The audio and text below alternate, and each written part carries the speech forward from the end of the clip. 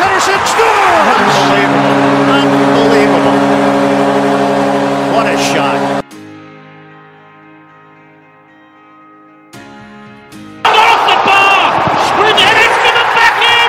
It's changed! It's 4-4!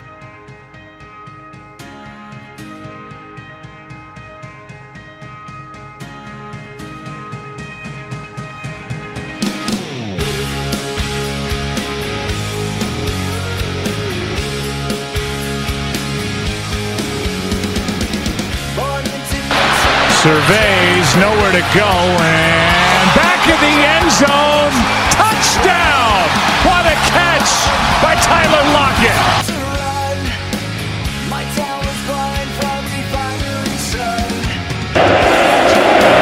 From Thompson, the pitch toward the drive, deep left field, no doubt about it. Class hero, 21st century breakdown. I once was lost but never was found. I think I'm losing what's left of my mind to the 20th century deadline.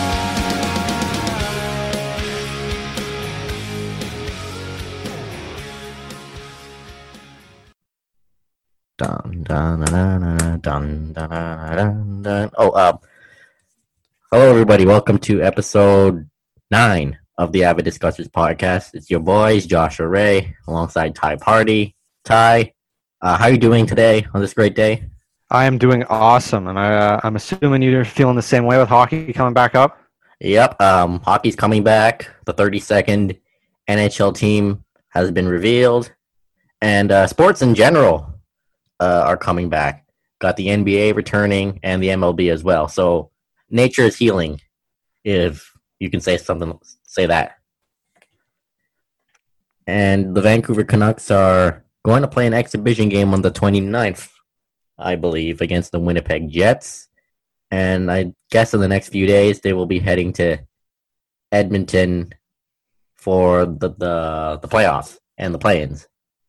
So the Canucks have been shuffling their lines throughout training camp, and makes us wonder what our ideal lineups would be for the Canucks. Ty, you want to start us off?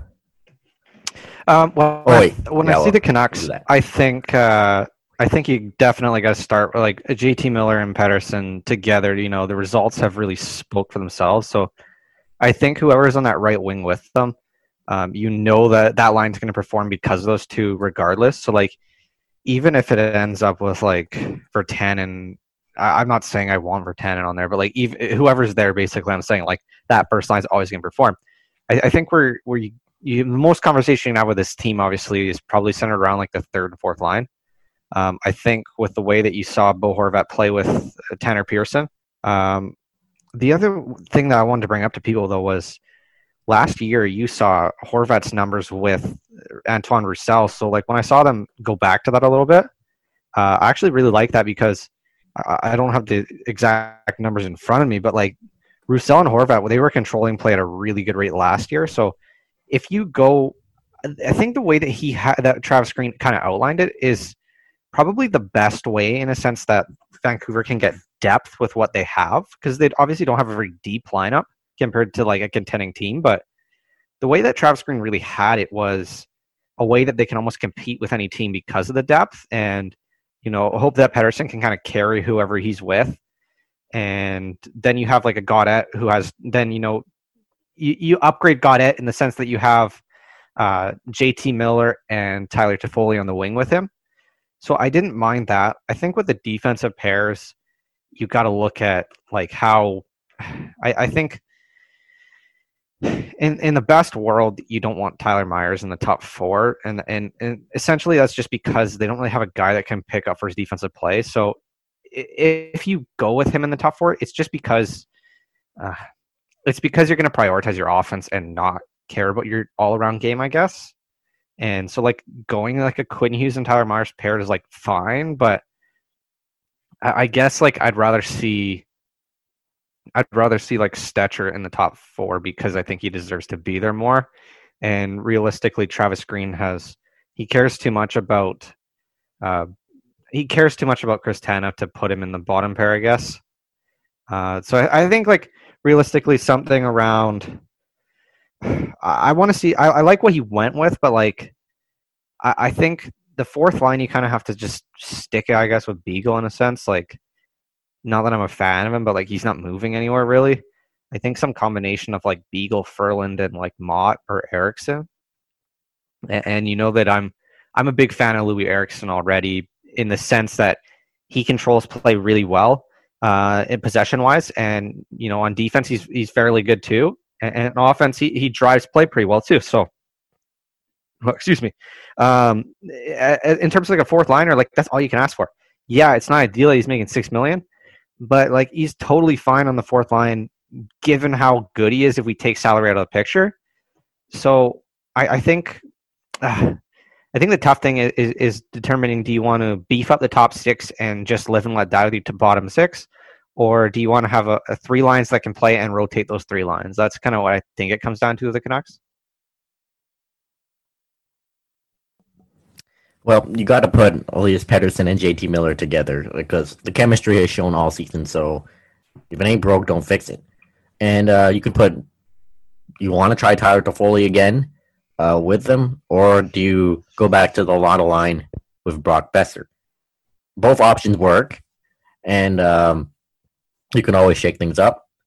But the top six, you got Horvat and Pearson together. It's pretty much figured out. It's all about the bottom six. Like, where does someone like Antoine Roussel go, or Zach McEwen if he makes it in, or even Tyler Mott? What about Louis Eriksson? Maybe I would go with Gaudette, the third line center. Go with Antoine Roussel on the wing and Virtanen on the right. And Gaudette and Virtanen, they've shown they can play well together, so you might as well put them there. But the fourth line is where things get even more interesting. If Brandon Sutter is healthy, where do you put him? And doesn't look like Josh Levo will play at the start of the qualifiers from what I've heard, so we can leave him out of the equation for now, as well as Sutter. Well, you got to put Beagle on the fourth line as center, because that's pretty much what he's there for. I mean, you could also Louis Eriksson. We harp on his contract a lot, but as a fourth liner, he's actually not that bad. If he was making $1 million a year, we'd be saying totally different things about him, but he's making $6 million. He isn't bad defensively, and just as Jason Botchford said, he does the little things. And if there's an empty net, of course, you can always count on him to be on the ice when the net's empty. And Tyler Mott, he's a pretty solid fourth liner. He's got the speed, does score some from time to time, but he's more effective as a penalty killer. And I think he's pretty underrated. So you probably go on the fourth line, Eriksson, Beagle, and then Mott. Or you can even put in Zach McEwen for an extra spark. So it'll be interesting to see what Travis Green does with the lineups, but that's just my ideal lineup. And for the defense, I would like Tyler Myers to be on the third pair because that's where I think he belongs, but he has looked good with Quinn Hughes, and Quinn Hughes pretty much masks all his problems. So, let's see, could it be Edler, and then Tanev, Hughes, and Myers? Then you could put someone like Fantenberg and Stetcher together, or even throw in Jordy Ben, excuse me. But that's how I would do it. And I think that Stetcher should play with Edler. I like him with Edler. He's pretty effective. I think they are pretty effective together. They were before the season got shut down, but that would be my ideal lineup. And of course, you got Jacob Markstrom in net with Demko as his backup. I think, like, realistically, when you look at like Eriksson, like I looked at the numbers that you're talking was he drives play offensively and defensively probably better than anybody outside of like maybe Pettersson in terms of a raw numbers standpoint, like not like the quality of shots, but just that like he's second on the team in driving shots for, and he is second on the team behind Quinn Hughes in shot suppression. So like realistically, he's a really good two-way player, but like when you look at his, the quality of shots, obviously he drops a little bit. But it's looking at him that like he's driving play really well, that almost like even like in this series necessarily because the Wild aren't like a very fast team, that like I almost like rather have him on the third line than Virtanen. The other one is obviously McEwen, and I was talking to Drance about this. Was you look at McEwen's numbers from a whole, right? So like the whole season, they're obviously not that special. And then he pointed out to me, he said like, most of those numbers are coming from the part of the season when I think whoever got hurt and he got caught in a top six role, thrown right into it right away. And so his numbers were not very good. I think he had like a 30 to 36% shot share, which is relatively close to what Jay Beagle has. So that's just good for context. And then he went back down to the AHL. He comes back up and they put him more in a sheltered third line role. He can play his physical game, and his matchups aren't as tough. Whereas like with Horvat, he's facing the top line, and it's just it's a big jump from the AHL level to the NHL level speed. Then he gets the easier competition, the whole bit. And you look at his numbers from a bottom six standpoint, he's like a 60% shot share here. Very small sample size, but like those are very promising numbers for a bottom six. So I almost think like realistically, if Virtanen is like has all these problems that like behind the scenes we don't know about, is Green just pushing him, or are these legitimate problems that we could see McEwen playing the right wing on third or fourth line and Eriksson playing one of them too? So it's a big question, obviously. That is a big question, and we're not sure what goes on behind closed doors. Virtanen has taken a lot of heat during training camp, especially with Horvat yelling at him and all that. But if Green does take him out, you got to put in Zach McEwen. You never know what he could do in the playoffs, and this is someone who can be an X factor in the playoffs. And same with Virtanen too. But knowing Travis Green, he might bench him for the first game thanks to whatever's going on behind the scenes. But McEwen on the third line is not a bad idea, and I'd totally go for it. And he and Gaudette, like the last few games before everything just went shut down, he and Gaudette proved well offensively, and it would not be a good idea either. And speaking of McEwen, let's move on to who would be our X factors for the Canucks in the playoffs. And Zach McEwen is a name we've already brought up. So, Ty, who do you think could be X factors for the Canucks in the playoffs? I think when you're looking at like what's the best way to put this?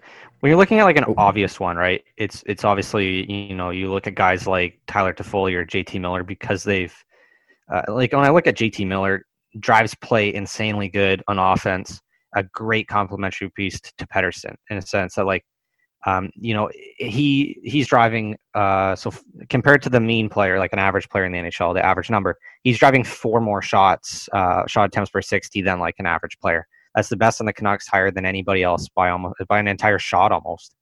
Then you look at the quality of shots for the expected goals for. He's third on the team, right, only behind Pettersson and Horvat, and he's tied with Horvat.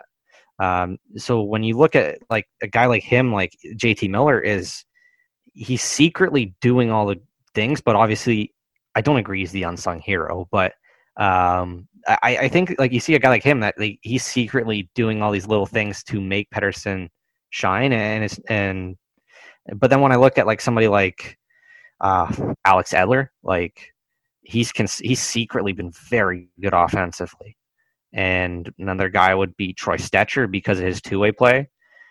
And I think realistically also I look at a guy like even Zach McEwen, and I say this because I think if he's in a bottom 6 role that he could be very useful. And a lot of people are pointing out the shooting percentage, and from me, I look at like an 82 game season when I'm evaluating a player. I don't just look at like, okay, if he's in this situation, he's obviously better, but then if he's this situation, he sucks. Like I kind of like to have a full sample size of everything.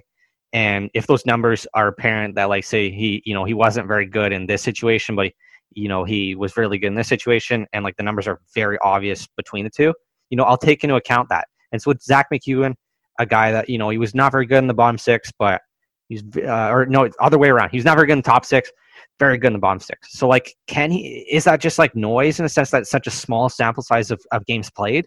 I think we really haven't figured that out with McEwen, but Drance is pointing out to me that like those numbers are legit, and basically like he's probably pointing towards being an everyday NHL player at this point from what we've seen of him in the bottom 6. I think with a guy like him, like he's a very physical player, and if his numbers are relatively similar to what they were in the regular season, the bottom 6 role, he could be a really big player in this playoff series. Yeah, totally. Other X factors would be obviously Jacob Markstrom, voted as the MVP, though many others beg to differ, but I agree with that. He has had his struggles throughout training camp, but if he picks off where he left off before the injury, then the Canucks should be in good hands. Of course, you can't forget Quinn Hughes. There's not much to say about him. JT Miller, Tanner Pearson, and Tyler Toffoli, they've got that playoff experience, especially the latter two, because they've won a Stanley Cup. So they could potentially be an X factor. And if he's healthy, which we don't know if he will be, Michael Ferland could be one too. And we all know what he can do in the playoffs. We have all seen it when he was with the Flames against the Canucks. He can hit, he can score goals, he can be the agitator if he's healthy once again. And we don't know if he will be healthy, but I hope he is. Someone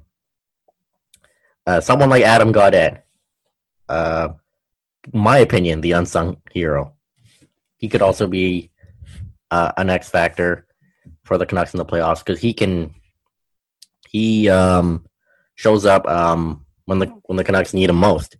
And of course, you got a guy like Tyler Mott. Very effective fourth liner, great on the penalty kill. And you never know. So pretty much anyone could be an X factor for the Canucks in the series against the Minnesota Wild. And that's coming in like less than 2 weeks, I believe. So we can't wait for that.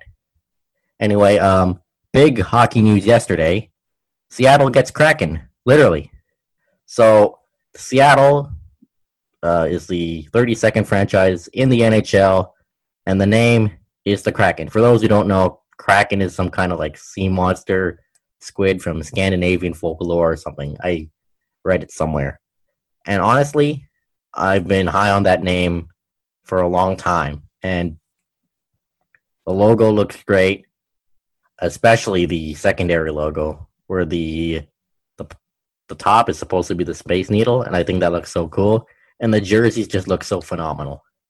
So the Canucks have a new rival, and it's going to be their closest rival. So a lot of Kraken fans, or I should call them the Crackheads, will come down here to Rogers Arena for games against the Canucks, or the Canucks fans can invade the Climate Pledge Arena, or as I like to call it now, the Krakhouse for Kraken games. So it's going to be a cracking good time with Vancouver and Seattle. And wonder what the rivalry should be called. Like the Battle of the Pacific Northwest, the Rain City rivalry, Battle of the I-5, Battle of the 49th parallel. It's going to be great. And now the Kraken got to do is find ways to steal a player from every team. But overall, welcome to the NHL, the Seattle Kraken. Can't wait for them to play games against the Canucks. and it's going to be fun. It's going to be a cracking good time. Ty, do you have anything to add on this? Sorry, I was on mute there. Yeah, all right. I mean, like, at this, I just think this is going to be. It's pretty awesome that in the sense that like you're going to have. I think like it's going to add in some of those East Coast teams. Like, say you're a fan of Toronto, like a hardcore fan of Toronto. Like, you know, the West Coast swing and the whole bit. Like, on a really long road trip, when they go like Vancouver, Seattle, and then hit the California sweep and come home. Like, that would be pretty sweet if you travel that and do that a road trip. Oh, yeah, it would be. And we can take the train down to Seattle for that. This would be pretty awesome. For a cracking game. Like, could you imagine a bunch of Canucks fans on a train just getting off? Like, the arena is going to be a bit further from the train station, so yeah, I guess you have to take like another like transit or whatever. Say you go down there for a hockey game on Saturday night, and then the Seahawks game on Sunday. Catch the Seahawks on Sunday, or that's same my goes dream for weekend. Yeah, same goes for with say what if they played Seattle in the playoffs? That would be pretty damn awesome. Oh, that would be pretty cool. And would there be more Vancouver fans in Seattle or Seattle fans in Vancouver if they play each other in the playoffs? Well, I guess we're gonna find out. Oh boy, it's the mayor's already been sure because here's the thing though, it's like Seattle, it's gonna be so cheap for them to come over here. Yeah, and like it's gonna be like, I don't know, like say like what's a relative like value for a playoff game? Maybe like $160 maybe for an upper bowl. Yeah, it's quite expensive for here. Canucks. But yeah, I'm pretty sure it's like cheaper there. 70% cheaper, probably, or 70% of that. I mean, sorry, not 70% cheaper. 70% of that, probably, and so like realistically, it's like spending like, and that's for a playoff game if Seattle comes down here. So like, I don't know, like, because like a couple of years ago, I was looking at doing it for Arizona when they were in the playoffs because their tickets are so damn cheap there. Like, it would have been the same same price, almost like fly down there, and my uncle's down in Arizona. I stay at his house and go to a game, and it would have been like the same price to buy a playoff ticket for Vancouver. This is like 10 years ago, but 10 years ago. Then. Yeah, like that's how cheap Arizona's tickets are. So like, I don't know, like Seattle's a relatively good sports market. That their tickets are probably pretty damn expensive though. Yeah, Seattle is a great sports town. You listeners probably know that me and Ty are fans of the Seahawks. They got the Mariners down there, though they haven't been in the playoffs since 2001. They got the Sounders, the MLS team. Don't expect them to be back there either. Well, I don't expect them to be back there either. If we're talking about baseball a little bit, I mean, we'll go into that next. But yeah, we'll go into that next. Looking forward to that. I'll say I've got a couple bets I placed down today. I could share those on the pod for tomorrow, I guess. Oh yeah, and I'll talk a bit about the NHL bets. I've been looking into the series a little more from the numbers too. Oh yes. Who else does Seattle have? Yeah, they got the Sounders, I guess, the recent MLS Cup champion. They're a good team. Yeah, they're a good team, and completely ass-whooped the Whitecaps a few days ago, but somehow the Whitecaps are moving on after beating Chicago. I haven't even been following them, but I've just seen the amount of tilt that has happened from Seattle, like the Whitecaps, and it's just like every Vancouver team, just like literally doesn't matter who you cheer for, is the exact same result. It's just like, all hope you have for the team just like goes completely out the window when things start to turn. It's the hope that kills you. And Seattle's they used to have the Supersonics. Now they're the Oklahoma City Thunder, but they deserve their basketball team back too.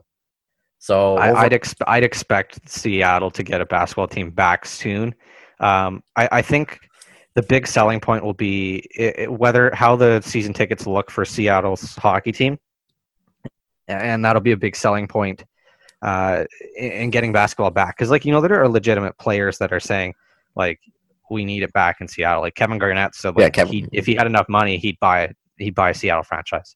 Yeah, then Kevin Durant too, because he played his rookie year in Seattle before they moved. Do you see like I don't know how many years. I don't know how many years does KD probably have, like 8 left, something like that. Probably, I'm not sure. But he's 31. Say he plays to like 37. Could you see like a couple of guys like going back and buying a Seattle franchise, like combining together? Like I like basketball. Like realistically, like he's not going to play past 40 with the injuries he's had. So like I think that he's got one more contract after this, and then you could say like a bunch of players grouped together and buy a Seattle franchise. It's not out of the question, obviously. Yeah, definitely. But the Kraken, it's going to be great with them.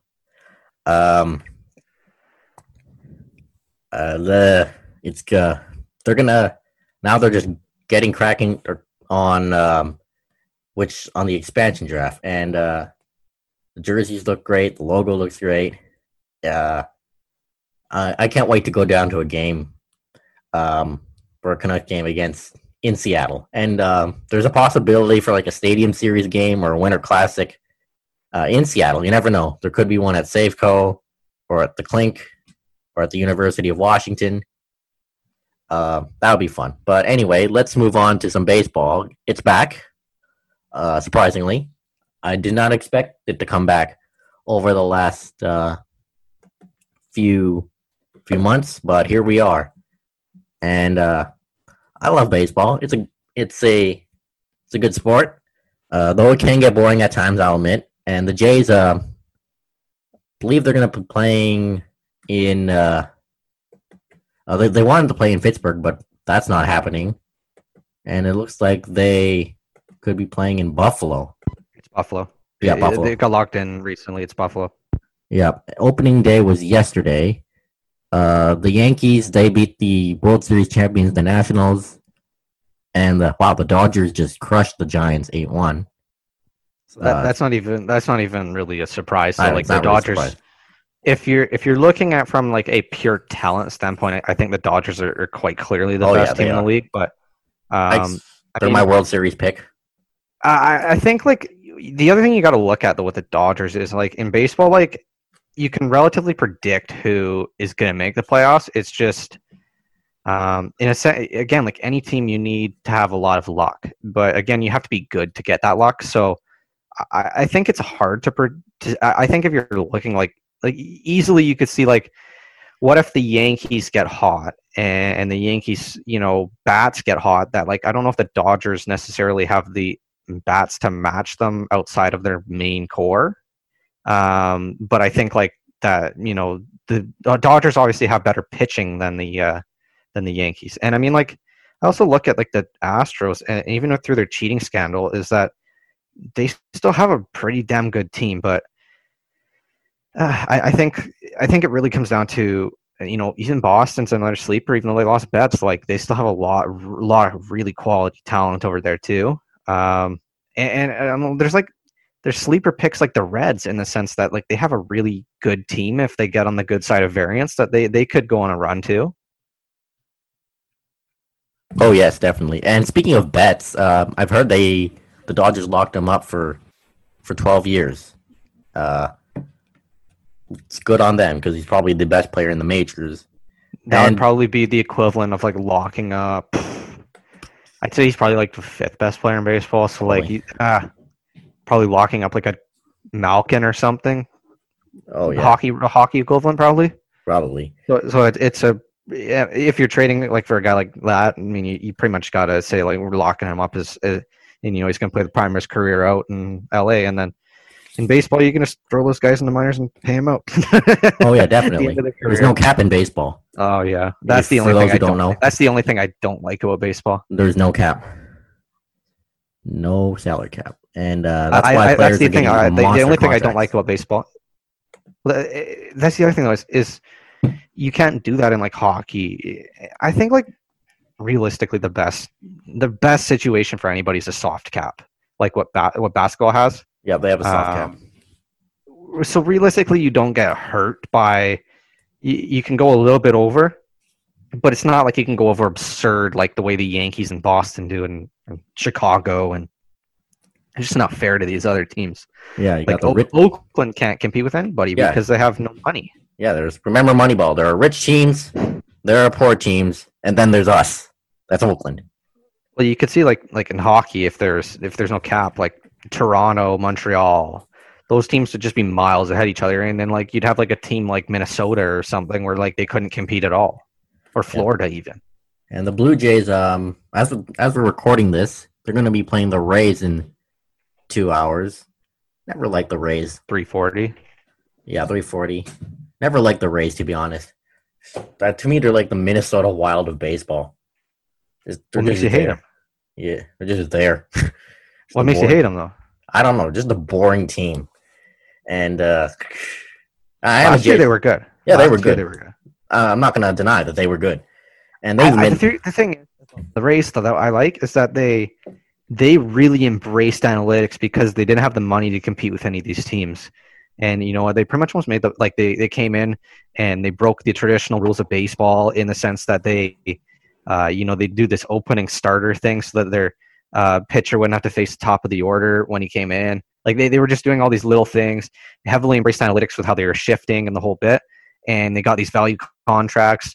I like what they've done in the sense that they don't have the money to compete with the top teams, and that's why I don't hate them at all. Like, when I look at baseball, like the teams I hate the Yankees, and I mean I don't mind the Cubs. I don't hate the Cubs at all. Actually, I'm not. I take that one back. I hate the Yankees. I hate Boston, and I dislike the Dodgers because of the sense of how much money they have. But I really like a guy like Clayton Kershaw. I'm a huge Kershaw fan. Yeah, I'm a big Kershaw fan too. And the Jays, to be honest, I don't expect them to make the playoffs, but no, they won't make it. Sorry. No, they won't. I can't wait to watch. The only reason they're going to make it, if they make it, it's because they bring Pearson up, and Pearson's a legit ace. Yeah, legit. Ryu pretty much repeats what he's done. The only thing that I don't like about Ryu though is basically he's not a strikeout guy. He's more like a pitcher that he kind of has to count on a really good defense, and if the Jays can provide that, he's going to be an ace. But I don't know, like the Dodgers just have like a lot of more pieces than the Jays have, I guess, in that sense. That they do. Well, you can't wait. You have to. Sorry, go on. Can't wait to watch Vlad Jr. and Bo Bichette. Speaking of Bo Bichette, Twitter was filled with Bo Bichette puns the last few days, thanks to this. Can you explain this to me? Okay, I'll explain this to you. So, this woman, podcast host, Jordan Ciccelli, she hosts the Ball Girls podcast. Good on her. And she tweeted this: Bo Bichette joins a frat. Bro Bichette. It's like a pun, a play on words with his name, and then for some reason that blew up. And you got like Fox Sports making these puns, and the Blue Jays themselves. Some people love it, some people hate it. I'm in between. I love it and hate it at the same time. And it just took off.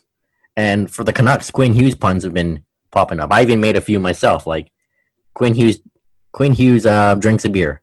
Quinn booze. Quinn Hughes listens to Origin of Symmetry. Quinn Muse, for example. It's I don't know. I think it's great, and there were some really creative. There were some really creative puns on there, which we'll get to in the best and worst of Twitter. But Jordan's all like, "You can't stop me with these. I'm gonna make some more."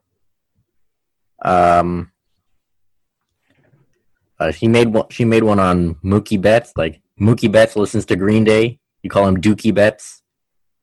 I'm all for puns, but some of them are just so bad. Some of them are really good. Well, I'll just say that.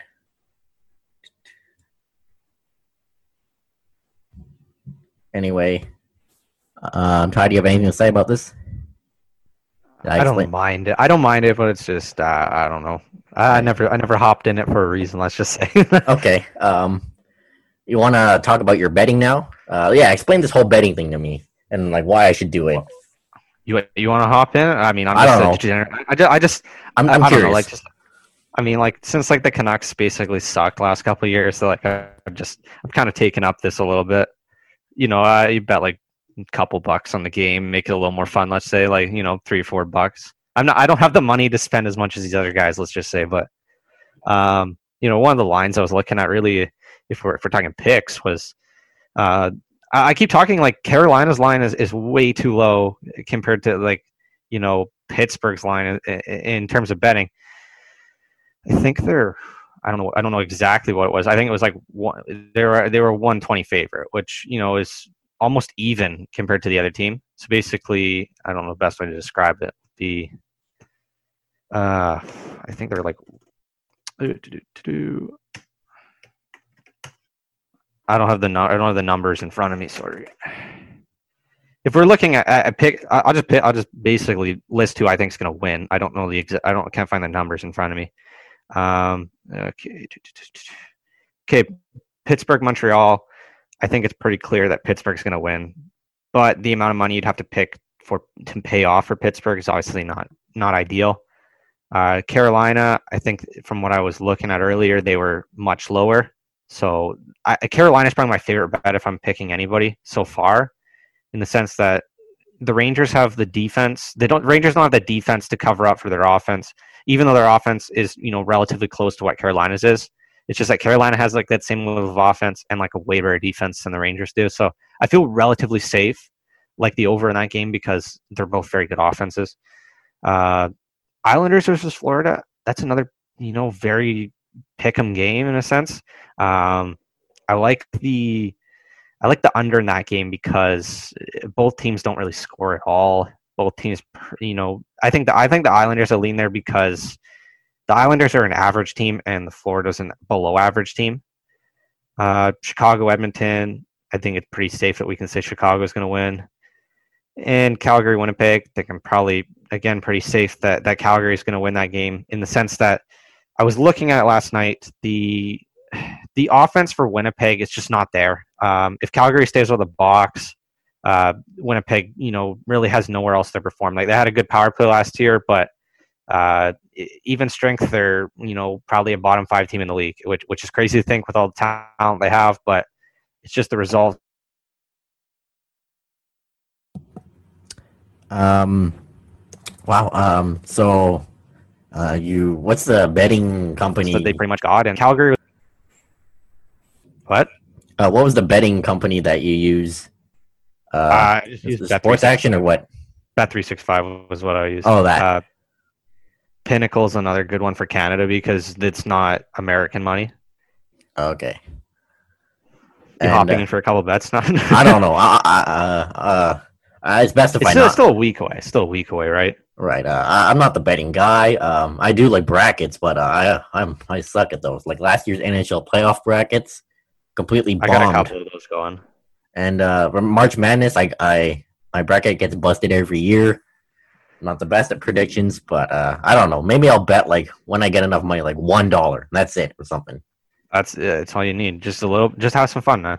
Yeah, like I think it won't hurt, but yeah. So either way, with like Calgary again, we feel pretty safe with them winning too. I think that if I'm parlaying one, I really like to start off with Carolina and Calgary because their lines are lower, and then you could throw in, you know, again, we feel pretty safe that Pittsburgh and Edmonton both win their games. That you know, we probably throw those on top, do a 3 parlay with Calgary, Carolina, and one of Pittsburgh and Edmonton. The thing with Florida and the Islanders, I think it's just kind of a pick'em game that we just really don't know what's going to happen. That's the problem. That Florida's offense, they've been scoring a ton, but the numbers kind of just suggest that it's like they shouldn't be scoring at all. And again, I don't trust Bobrovsky at all either. So I think I just lean with the Islanders. But again, it's a both weird teams. So I think if I'm talking about 3 favorite, obviously Calgary, Carolina, and then one of Pittsburgh and Edmonton. All right. Wow. Maybe I'll get into it. Maybe. But anyway, I'll move on to something. Gotta get off. You know, Chelsea Football Club, they lost to Liverpool 5-3, and I had enough of their goalie, Kepa Arrizabalaga. I defended him all season, and I can't do it anymore. The man can't stop a beach ball to save his life. And the worst part is, I can't believe Chelsea paid 71 million pounds for this guy. He is the world's most expensive goalkeeper and the most expensive player Chelsea have bought for now. We got to move on from this guy. And Frank Lampard, from what I've heard, he's furious with him, and he wants him sold too. So I don't care. Sell him, loan him, get him away from this team. He can't stop a ball. And statistics show he is the worst goalie in the Premier League. He's faced less shots, but he lets in so many goals. Like in the game against Liverpool, that free kick, he didn't even move. Like he just stood there. Like, what's that? Is that the ball? £71 million for this guy. I'm done defending him. Like, seriously. At least move when the free kick's coming. And don't just stand there. And as a goalie, you gotta communicate with your defenders on the corners and all that. And he doesn't do that at all. And he's too aggressive when he's in net, and he's prone to these mistakes. And I don't know, he just can't stop a ball this season.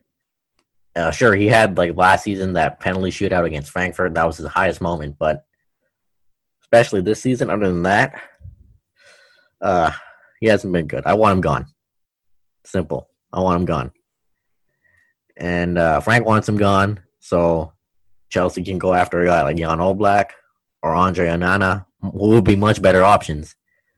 Because Chelsea can't compete for the title with this defense, and if we continue to have Kepa in net. My God.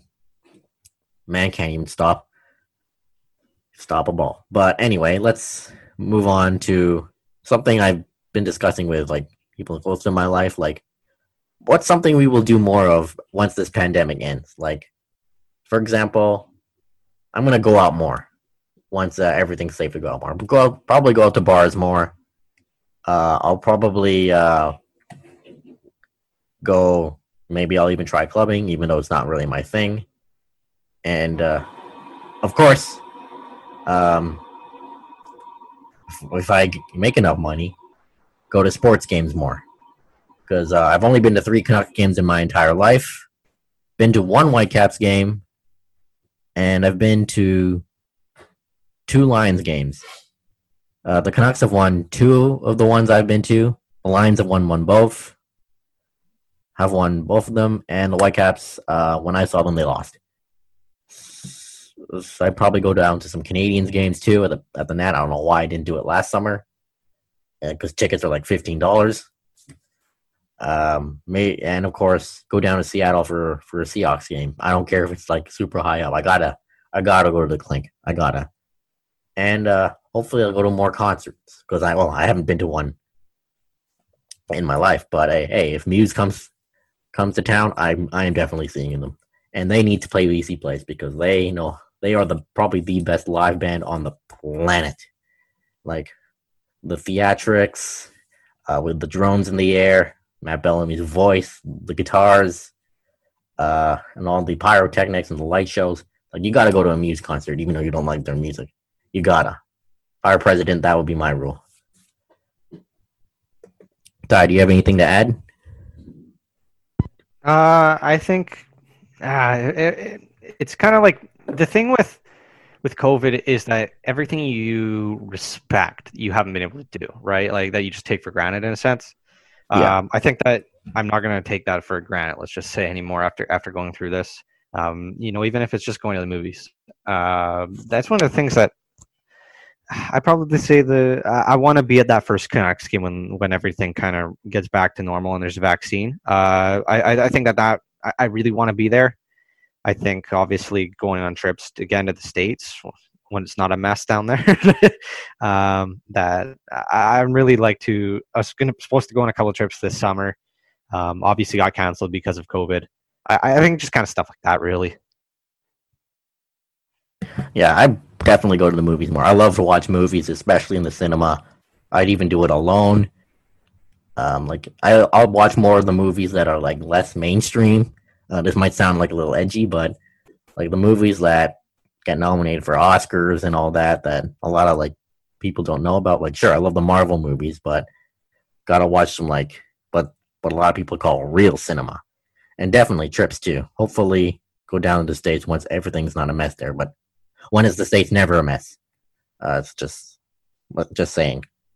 Anyway, I'm gonna go into break, and then our featured guest this week is Matthew Zator of the Hockey Writers. I promise that you'll never find another like me. I know that I'm a handful, baby. I know I never think before I jump, and you're the kind of guy the ladies want. And there's a lot of cool chicks out there. I know that I went psycho on the phone. I never leave well enough alone, and trouble's gonna follow where I go. And there's a lot of cool chicks out there, but one of these things is not like the others. Like a rainbow with all of the colors. Baby doll when it comes. All right, guys, joining us for our featured guest this week is Matthew Zator. He writes about the Canucks, the Giants, and the NHL draft for the Hockey Writers. He's also the director for the hockey part of Overtime Heroics, where I wrote briefly for a few months, and is the host of the Canucks and Pucks podcast. Matt, how are you doing today? Doing well. How about you guys? We're doing great. Wow. And so the Canucks training camp is just about to wrap up, or is close to the end. And Matt, how excited are you for hockey to return? Oh, I've been wanting this for months. So I mean, it's been a long off season that was unplanned, but it's great to have hockey just around the corner, a little less than a week away from an exhibition game, and then we'll get going against the Wild. So it's definitely exciting. Okay, Matt, how did you get into hockey? Like, when did you become a fan? Far back as I can remember, I probably the biggest memory that I remember is the '94 playoffs for the Canucks, and that's my earliest hockey memory. But yeah, since then, I followed the Canucks, followed hockey pretty religiously, and anyone that wants to talk about it, I've talked about it. You can ask my dad about that. So. At one point, like we usually ask all the writers we have on, is when did you determine, I want to write about hockey and share my, expertise of the game and everything? I'd say, the last couple of years I've gotten really intense into it. Biggest starting on Canuck Way was my start, and very grateful to the guys over there, David Quadrelli, who was instrumental with my development, and Chris Faber was huge when I started just thinking about doing a podcast, and then got on the Hockey Writers, and since then been kind of blown up from there. A lot of great guys over there that helped me out, and just taken me a while to get my passion for actually writing about it, but and now that blogging and podcasting is such a big thing in the media, it's gotten me into it a lot more, and I'm happy I'm on the journey.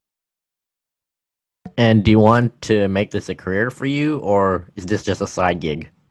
No, this is ultimately going to. I want it to be my career. I've been in retail way too long, and done a few other things in the past with teaching and then into computers for a bit. But ultimately, this is what I want to do with my career and with my life, and hopefully everything goes is on the up and up as time goes on here.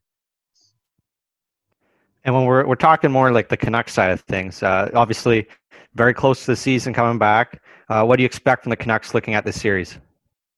Well, I mean, the Minnesota Wild aren't going to be easy to beat, but looking at the depth the Canucks have on the forward lines, and then I'll talk about him later, probably is Michael Furland, who's healthy finally, it seems, and he could be a really big difference maker in this series coming up too. So with the guys like Quinn Hughes looking stronger, Elias Pettersson looking stronger than the regular season, that's exciting for the Canucks. And even looking at Brock Besser, of how his shot seems to have returned in training camp, and if that all kind of goes right, I mean, the Canucks are a deeper team and a more skilled team than the Wild, definitely younger as well. And what's one thing the Canucks have to be careful with from the Minnesota Wild? Maybe that could be a particular player from the Wild. Well, Kevin Fiala is and was a thorn in their side during the regular season.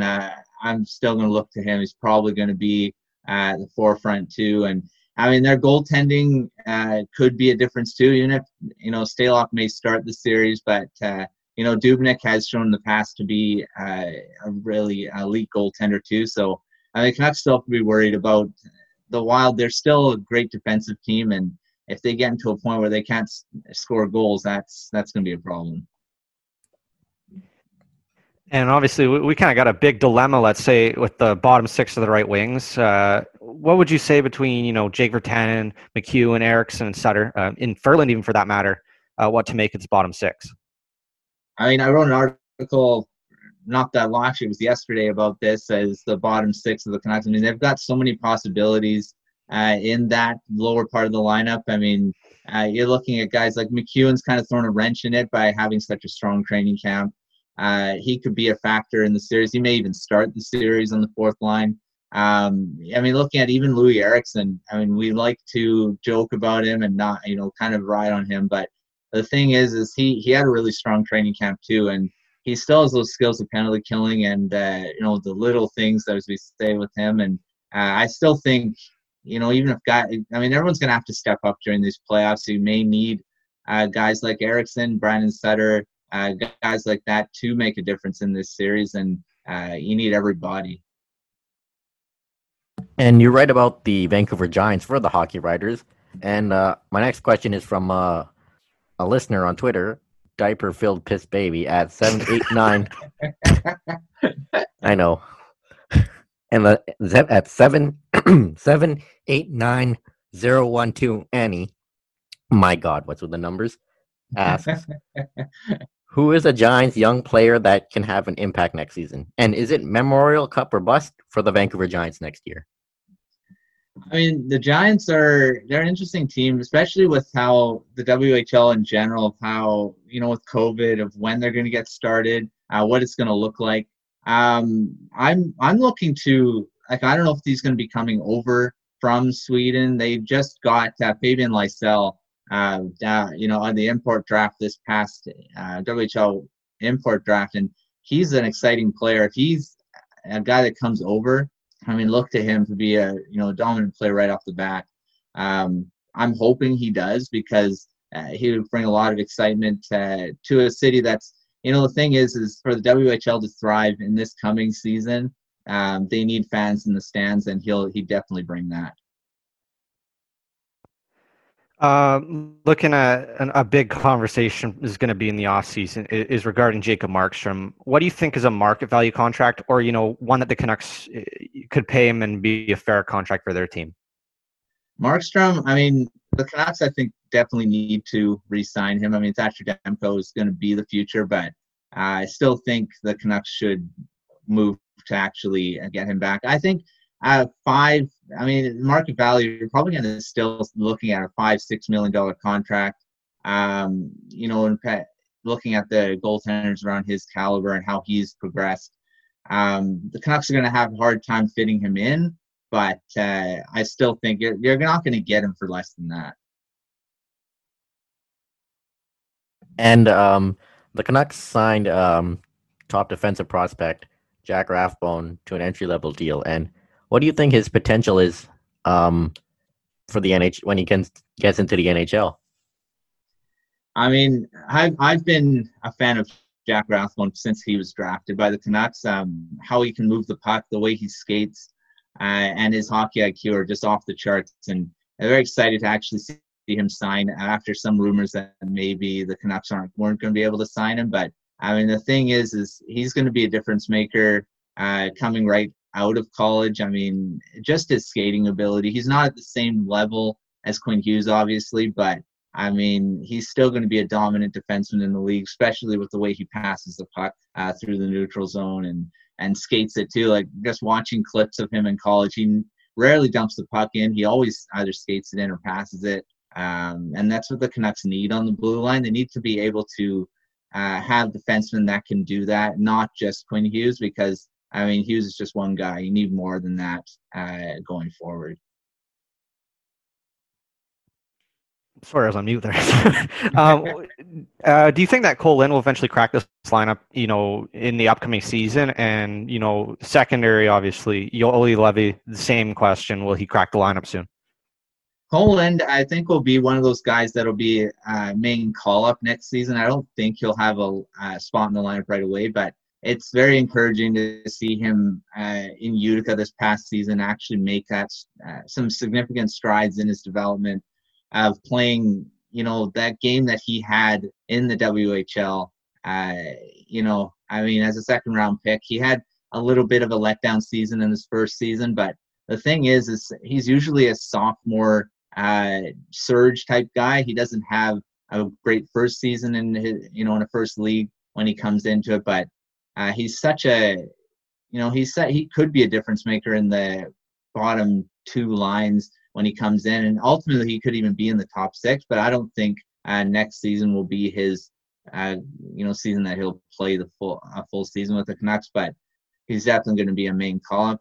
As for Olli Levy, it's very encouraging to see him in training camp kind of progress. Didn't have a lot of big moments in training camp, but that's just not the defenseman he is. I mean, he's more of that guy that's, solid in his own end, passing the puck out of his own end, but it's nice to actually see him progress, and hopefully he can actually have a spot in the lineup next season because, we kind of grind on him too. Being a fifth overall pick and not progressing as much as some other defensemen that were drafted after him. But I still think he's going to be a very key defenseman for the Canucks going forward. And what are your ideal lines for the Canucks heading into the Minnesota series? You don't have to answer this in full if you can't think of any. Ideal lines. My top two lines are like what everyone's been kind of going for is, Toffoli, Pettersson, and Miller. I was kind of partial to putting Besser back there with the Lotto line and all that, but I mean, putting Besser with Horvat and Pearson, that kind of creates that second wave of attack that the Canucks need. Third and fourth lines. I really like that McEwen, Roussel, Gaudette line, but now that Ferland's been put there in the last scrimmage, I really like that line, is that agitating two-way line that can, score some goals, be a physical presence down low. And then you got your fourth line of Mott, Beagle. And I want to put McEwen on that right wing, but looking at Green, I think he'll probably put Eriksson or Sutter just to have that defensive presence and, face ability from Sutter. I want McEwen there, though, so we'll see what happens. And then obviously looking back into the series again, like who do you think an X factor could be, like a Troy Stetcher or one of those guys? I mean, I wanted to say Jake Virtanen. I was kind of pushing hard for him before training camp. I kind of started that he was going to be an X factor. He may ultimately come into the lineup and be that, I'm hoping. But now looking at a guy that hasn't been really talked about is, like you say with Troy Stetcher, really haven't talked about him at all during training camp, but he could still be a defenseman that could, make a difference, not scoring, but just being that solid guy down that third pairing. As for forwards, now that Ferland has kind of looked really, really good going here, I think Ferland's going to be that X factor that could ultimately turn a series, especially if he's going to be as physical as he says he's going to be in his interview today, saying he's going to hit hard. So if he can be that guy, that's a difference, especially for a series that may be a tight series as it goes. Have to agree on that. And Ferland has looked great in today with the scrimmages, and let's hope he can actually stay healthy, and he could be a factor for the series. But I want to ask you, who do you think will be the Canucks' leading scorer in the series against the Wild? I'm going with Elias Pettersson. I was kind of between JT Miller too, but Pettersson's looked in training camp. He's just looked. We're kind of expecting him to be otherworldly a lot of the time, but in training camp he was looking like he's ready to go. He's ready to dominate a series, and he can definitely do that. Quinn Hughes has looked again. He's looked amazing, ever since he started in the NHL, but he's looked even stronger in training camp. and through the scrimmages. And not saying he's going to be a leading scorer, but he's going to be a solid, being back there as well, especially on the power play.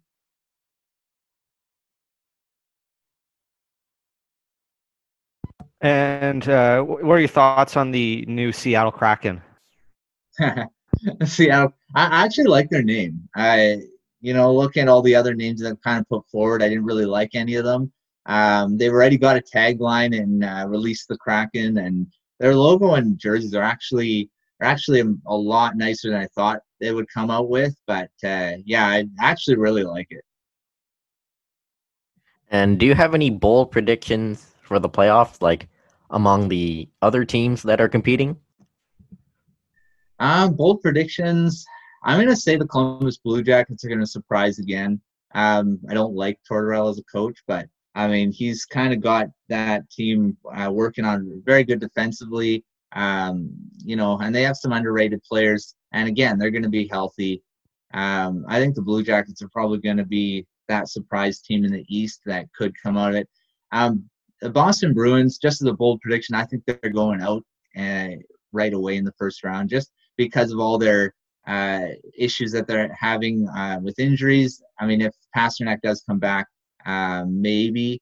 But I mean, we don't like the Boston Bruins, but I'm going to say they're not going to go as far as everyone kind of thought they would in the, just going through the regular season is how dominant they were there. But after this COVID stuff, I think they're a little bit different. You got to look at all the teams differently now.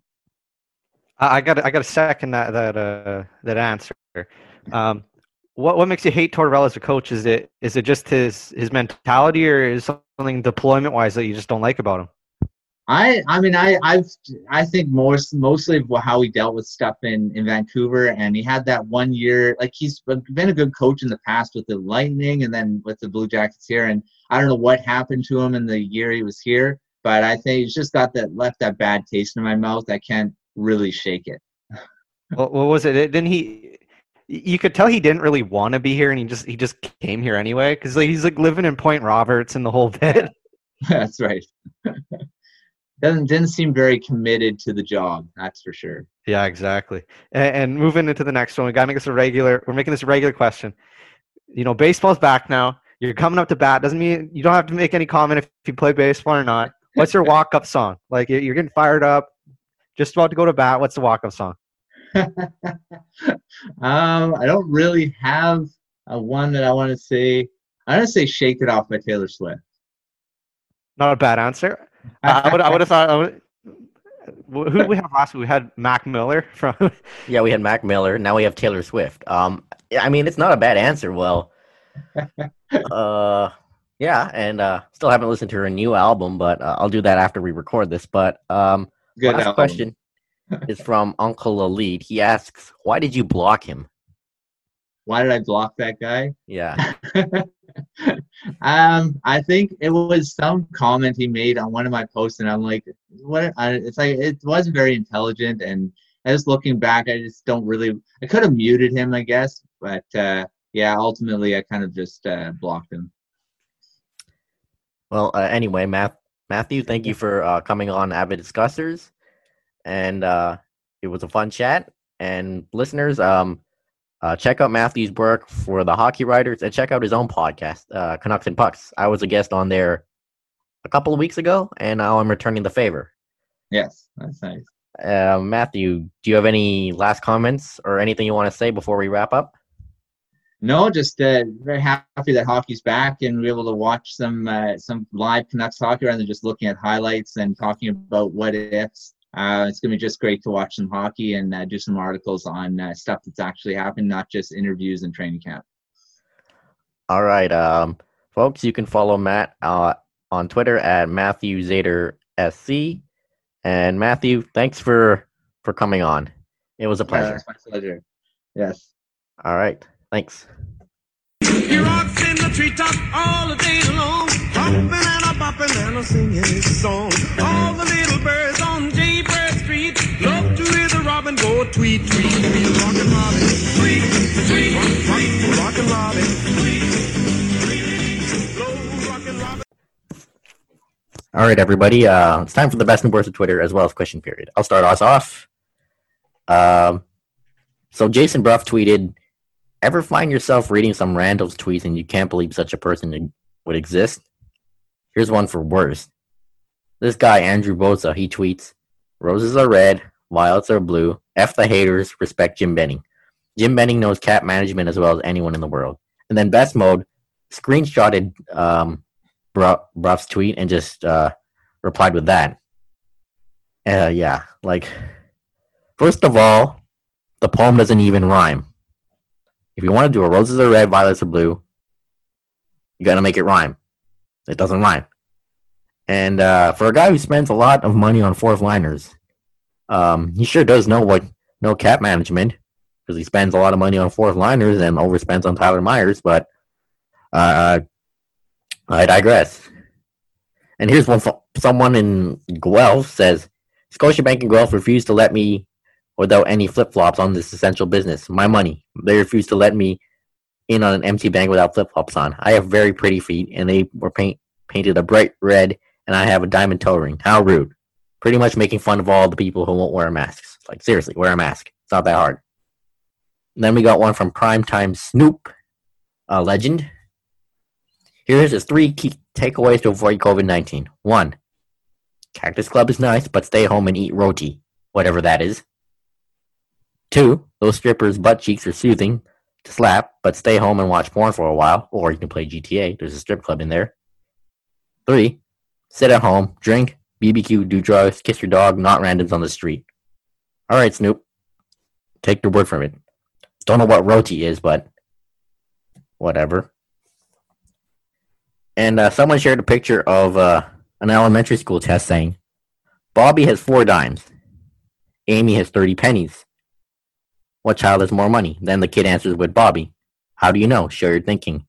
Then he just draws himself thinking about Bobby. Why didn't I think of that when I was a kid? And Michael, the Leafs IMO, says Seattle's Kraken's mascot has been leaked, and it's Squidward dancing. Seriously, if their mascot isn't some variation of Squidward, they're doing it all wrong.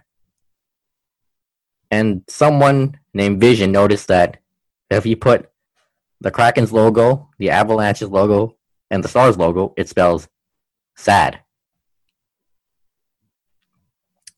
And Steve Dangle posted a tweet of his dog Iggy and his newborn son Leo. Very precious picture. Very wholesome. And someone tweeted this picture of when all the girls posting about the 10th anniversary of One Direction, but no one remembered the 802nd anniversary of the siege of Damascus during the Second Crusade. How dare they? Very historical event. And I'll end it off. This one was just a few hours ago. Andrew Walker, Sportsnet 650, says Russell Wilson naming his kid Win is the most narcissistic thing I've ever heard. The most narcissistic thing I've ever heard. Embarrassing. Might as well have gone with Kraken. Then the Canucks Reddit experience screenshots Walker's bio, and in which reads, "King of Vancouver Radio." Yeah. It's a bit rich coming from you, Walker. But Ty, do you have any before we head into questions? I've been off Twitter a lot this week. Let's just say. Let's get into questions. I've taken a little bit of a break from it. I've been on saying my little posts and the whole bit, but haven't been engaging with those trolls lately. Okay. All right, we got one from. We actually got 3 this week. Diaper filled piss baby at 789-012 friend of the show. He asks, Ty, do you collect the tears of your haters and make G&Ts with them? Obviously. All right. Hassan Ahmed at Ace103196. Geez, what's with the numbers in your bios? Asks, with the expansion draft coming, would you trade a draft pick or other asset for Seattle to take Myers? If yes, what's the maximum you would give? It's a good question. I have to lean with no, because it's not. again, you're going to have to give up an asset for somebody you literally just signed, and I think like I don't think I could give away a first, but in a sense, like it just really just shows how stupid Benning was for signing that contract, because it's going to pretty much hamper them into contention window. Either way, you're going to have to get rid of him at some point. So maybe I'd actually maybe consider it, because realistically, you're going to have to get rid of him either way. Like, you're not going to contend with a $6 million Tyler Myers in, I'd say, 2 years. He's going to be in the bottom pair, and you're already seeing glimpses of him, getting moved to the bottom pair. I think at some point you're going to have to get rid of him, because you're not going to contend. It's going to be the same way that the Patrick Marleau contract was in Toronto, that they won't be able to contend with him.